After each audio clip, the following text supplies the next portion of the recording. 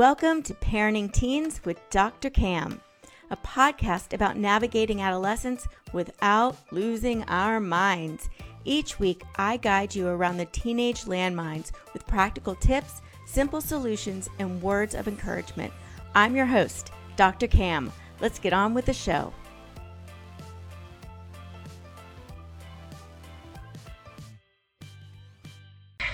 Good morning, Calm parents, and welcome back to another episode of Parenting Teens with Dr. Cam. I'm your host, Dr. Cam. And today I'm talking with Jason Reed, who is the founder of ChooseLife.org. Jason is a serial entrepreneur whose companies employ over 2,500 people nationwide. He is also a partner at CEO Coaching International, where he coaches 15 CEOs across the world. In March 2018, Jason's world changed forever when his youngest son, Ryan, took his own life. Jason is the founder of ChooseLife.org, an organization focused on ending teen suicide by helping parents own their children's mental health. Welcome, Jay. I'm so happy to have you here. Thank you, Dr. Cam. I'm happy to be here today. So you have a very touching story that I think a lot of parents understand and fear. Would you mind sharing a little bit about what happened in March of 2018? Sure. So let me start by just saying that this is something that we all hope never happens to us, and we all think will never happen to us. And I was definitely one of those guys that thought that would never happen to me. But in March of 2018, the week of the 18th, 19th, whatever it was, we were hanging out with my son Ryan.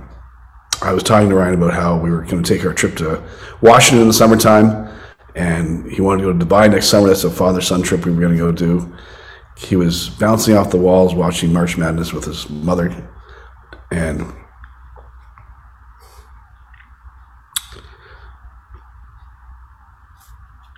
she literally said to him, "Hey, you have to always watch this with me." And he said, "I'll always watch it with you." Fast forward a couple of days later, Kim and I go on vacation to Mexico to celebrate her birthday, and we get a individual text from Ryan saying goodbye. And that night, he took his life. We raced back from Mexico, and he spent 5 days in the hospital when we finally took him off of life support. We did not see, and I did not recognize the signs that Ryan had changed. Ryan did his best to hide it from us, as he said in his letters, but that's not, well, as I look back, I saw there were signs. I didn't realize there were signs. But I was definitely the guy who thought that would never happen to me, or my wife, or my kids. And Ryan had just literally turned 14. So after this happened, I decided I had to do something to help parents understand what I went through so they don't have to go through it. Now, I'd like to shift the conversation, if I can, away from suicide, because even though it is one of the leading causes of death for our kids, it's not likely going to happen to you and your families. But there is something that is likely happening to you and your families. And the reality is that somewhere, depending where you want to get your stats from, upwards of 30% of kids in the last 12 months have been experiencing some kind of major depression episode. And up to 40% of kids have high anxiety levels. And so there's a 3 or 4 out of 10 chance that your child is struggling with their own mental health. Yeah. Not to the level Ryan did, but they're struggling. And some of those kids will go down the path and make bad mistakes, whether they want to or not. And by the way, when someone kills himself, it's not that they want to get away from you or their lives. They want the pain to end. And some kids are in a lot of pain. If that makes sense. Yeah. They don't know what else to do. Yeah. And so if we bring it back around to kids that are depressed, here's an interesting stat. And by the way, it's not just kids. This could be your spouse, this could be your friend. There's a lot of people suffering out there right now, right? Especially with COVID going through all of that. Kids were not meant to be in their rooms by themselves. In fact, one of the major signs of a problem with your child is they spend too much time in their room by themselves. And we just put them all in their rooms by themselves for 18 months. Yeah. Right? So, as we bring this back around, I'm always asking, so let me back up. So I went on this journey to try and learn what happened to Ryan, so I could help other parents. So I did a couple of TEDx talks, one called the Hot Lava Talk I did last year, I think it was, and I did a movie called Tell My Story. I did a goal cast for dads and moms, just trying to get the message out there. I spent a bunch of time talking to teens, talking to parents, talking to teens that attempted suicide, talking to parents who went through the whole thing to try and get where I'm at today. Now, I am not a doctor. You are a doctor. I am not a doctor.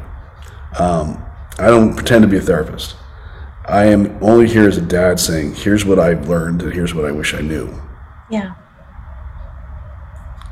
And one of the big questions people bring me is, okay, I recognize my kid is in their room a lot. And they're lashing out at me. And you probably get this a lot. Yes. And they say, well, I don't even know how to talk to my kids because I go in the room and I say, let's talk. And they yell at me and tell me to get me out of my room, out of the room. Like, what am I supposed to do? I tried. I'm sure you get that question all the time. Oh, every day. Yes. And I'm sure you have a great answer for it. I can give you mine. Please. What I've learned. Here's what you have to recognize. I get the fact that you own the house. I get the fact that you pay for everything. I get the fact that the only reason they have anything in their lives and a roof over their head is because of you. Got it. Now, the only space they have, the only thing they have where they can feel safe and by themselves is that room. Mm-hmm. And when you barge into that sacred space and tell me you want to talk to them, they're not going to talk to you. They're going to tell you to get out of the room, which every one of us as a parent has had that happen. And we wonder why. And we don't think they're grateful. And blah, blah, blah. All these things come over our heads and our mouths. But for them, that's all they have, is that one little space. So my first thought for you is let them have their space. And find a way to talk to your child that is not in that space. And where is that? Well, you know your kid better than I do, and here's what you do know, is that there are times when your kid wants to talk to you, and they just want to go on and on and on and on. And it's rare as teenagers, but we've all had the experience. It's usually not in the room. It might be in the car on the way to school. It might be in the car on the way back from school. It might be when you're cooking with them in the kitchen or taking them for a walk or after a baseball game or something. But there are times when they open up and you have to take advantage of that time. And you have to figure out when that time happens and when it reoccurs. And that's the time when you ask a lot of questions and figure out what's going through their heads. That is the time when they'll talk to you, they'll be open to you. And it's never the time that works for you. Right. Because being a parent is inconvenient. And I don't think I was great at it. Because I work a lot. I travel a lot. When I was home, I was home. I didn't go golfing with buddies or that kind of stuff. I hung with my kids, my wife. The time Ryan and I would talk together is we'd go down and watch a show at night, and then sometimes he'd talk to me. Obviously not a lot, but I don't know what time he could have come up to my office and said, "Hey, Dad, can we talk?" And I said, "Hey, I got to do this. I'll come grab you later."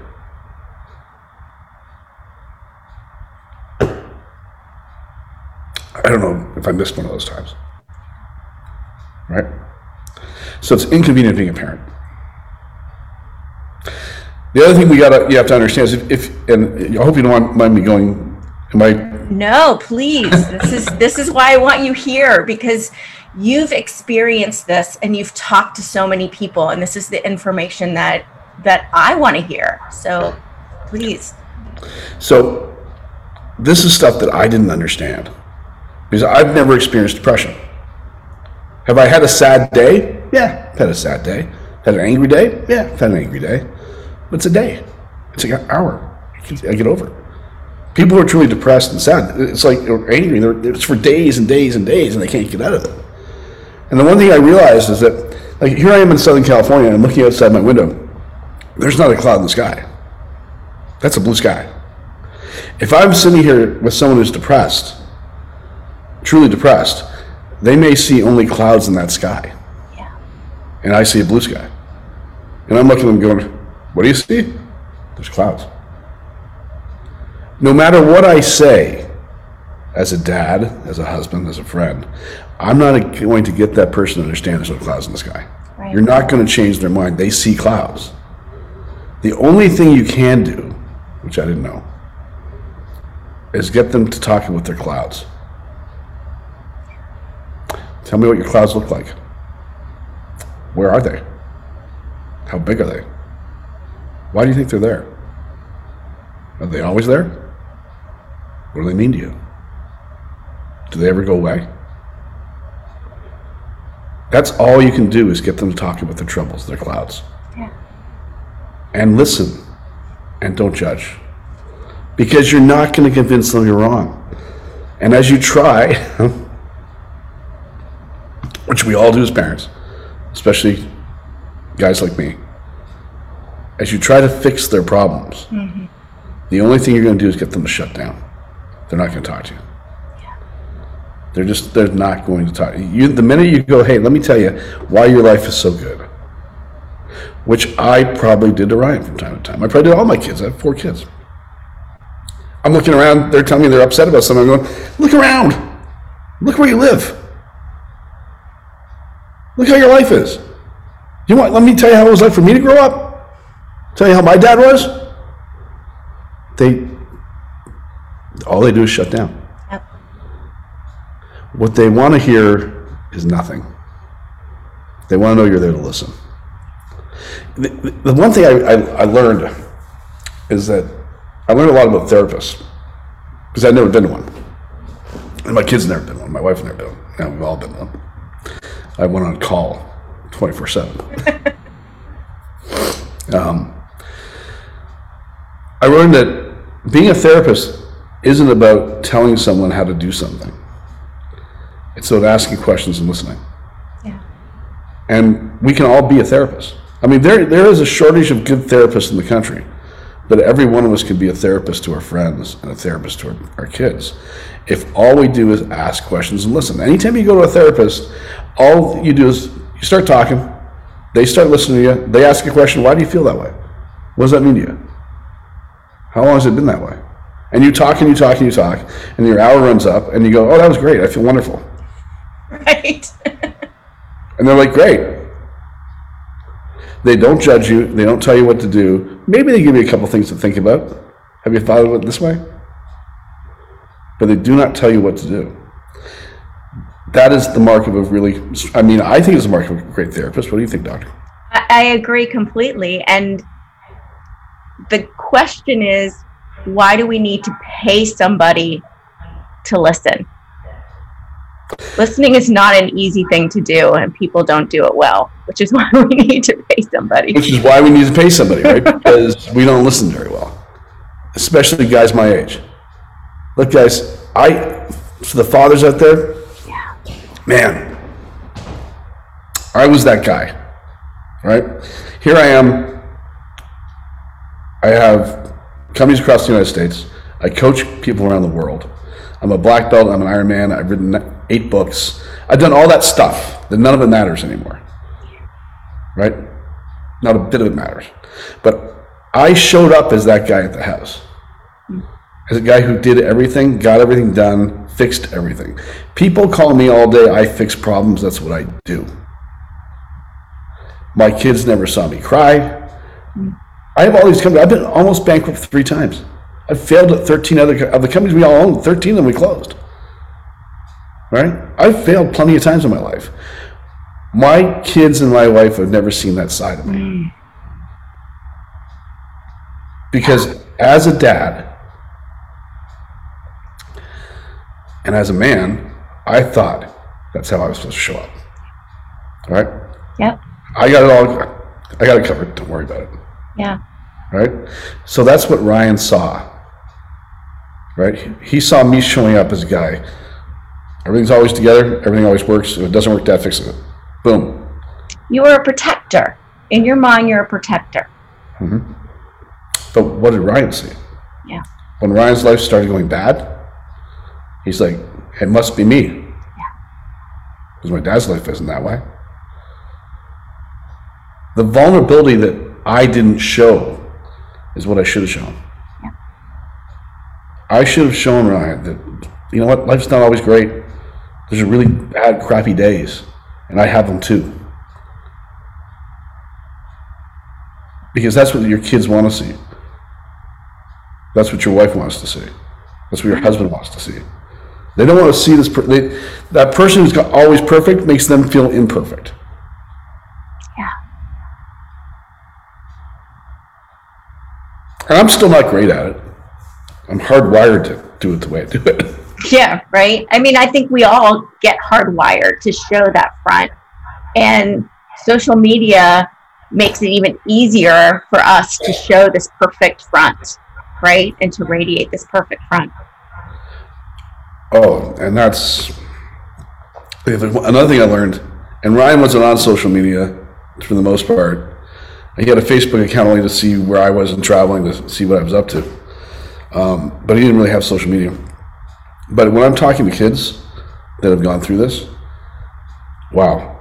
It's a different world. Like I'm older than you. I grew up with no social media and 3 channels on TV. Yeah. Right? There's nothing. The world they live in today is so much different than the world we lived in. Yeah. Right? I didn't worry about what was on TV. I didn't worry about the news. The news was something, it was on 6 o'clock at night. Your father probably watched it, maybe your mother watched it.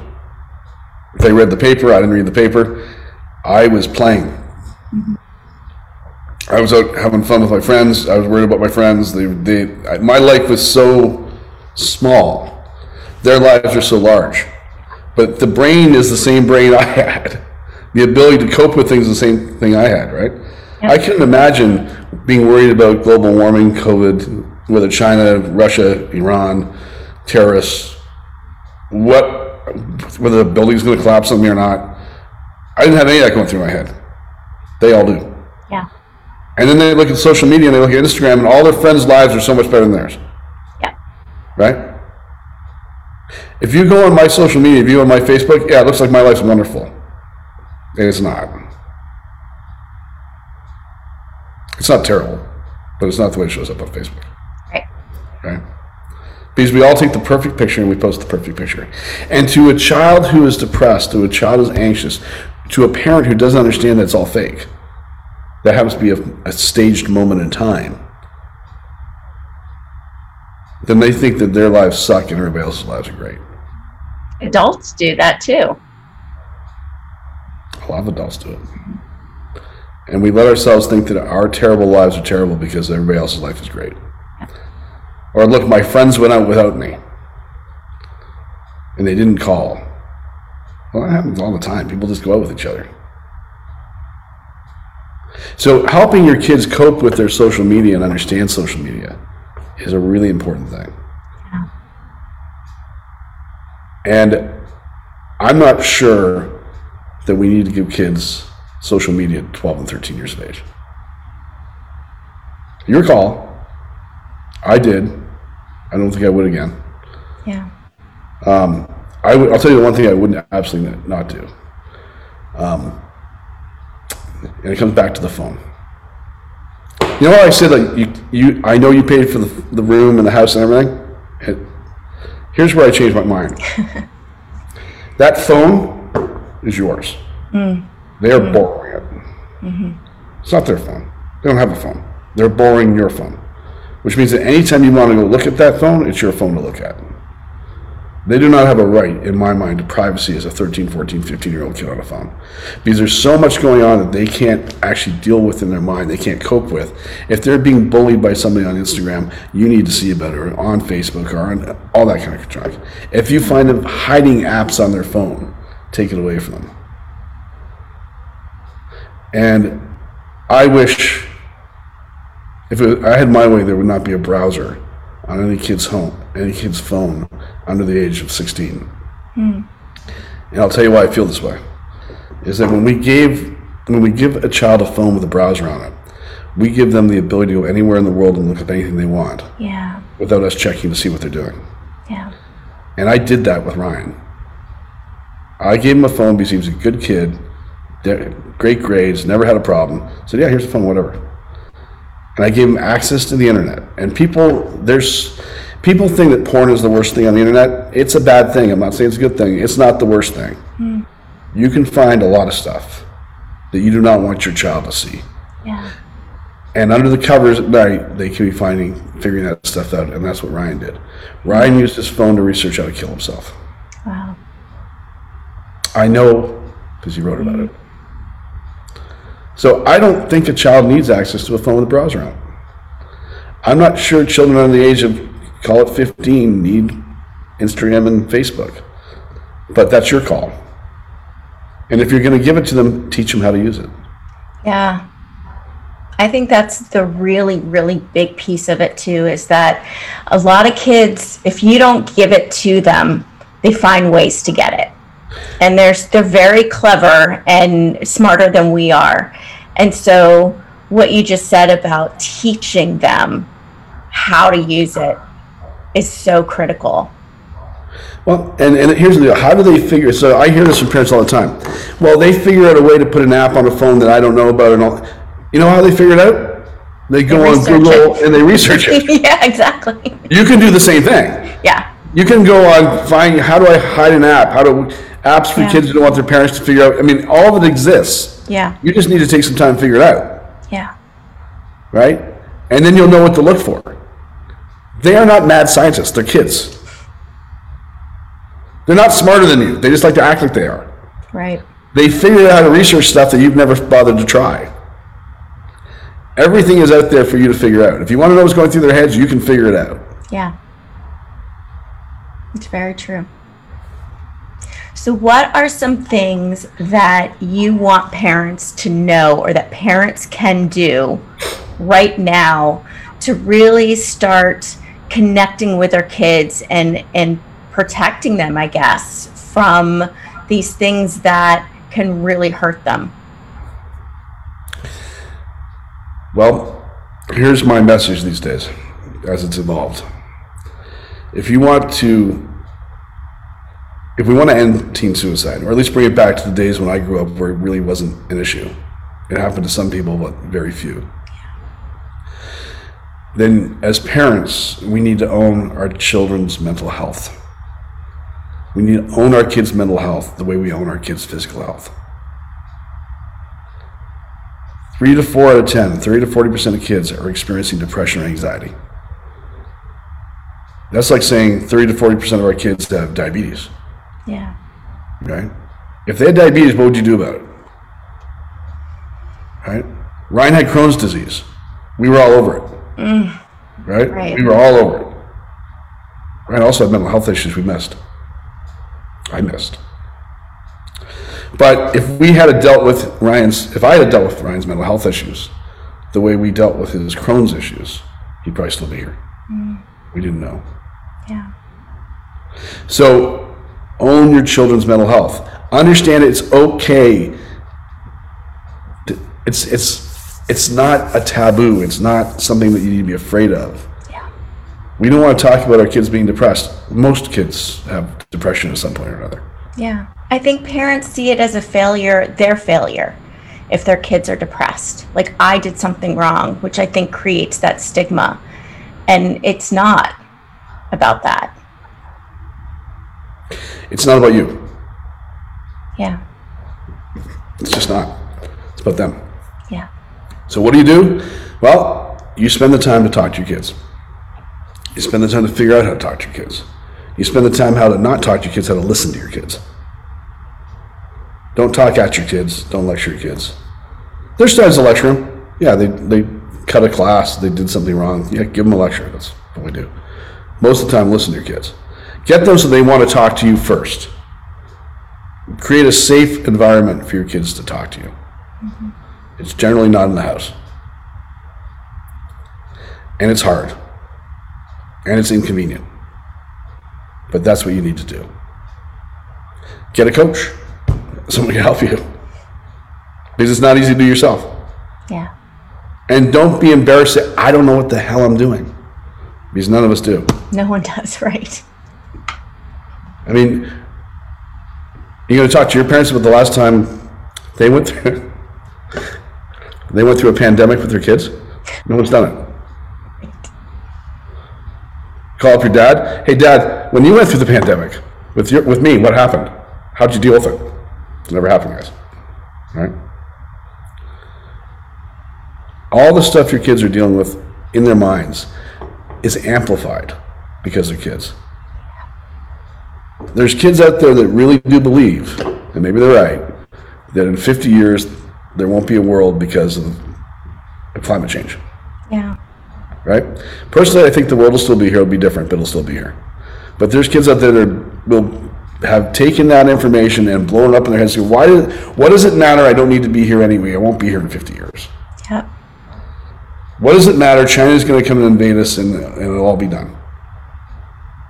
And it makes no logical sense to you and no logical sense to me, but they feel that way. Mm-hmm. Their kids are just in pain and they don't know how to deal with it. We need to get to them. We need to talk to them. And you can't wait for a doctor or a teacher or the government to legislate it. It's not going to happen. It's up to you. Yeah, it is. And when you feel overwhelmed and you have those conversations that your kids are really hurting,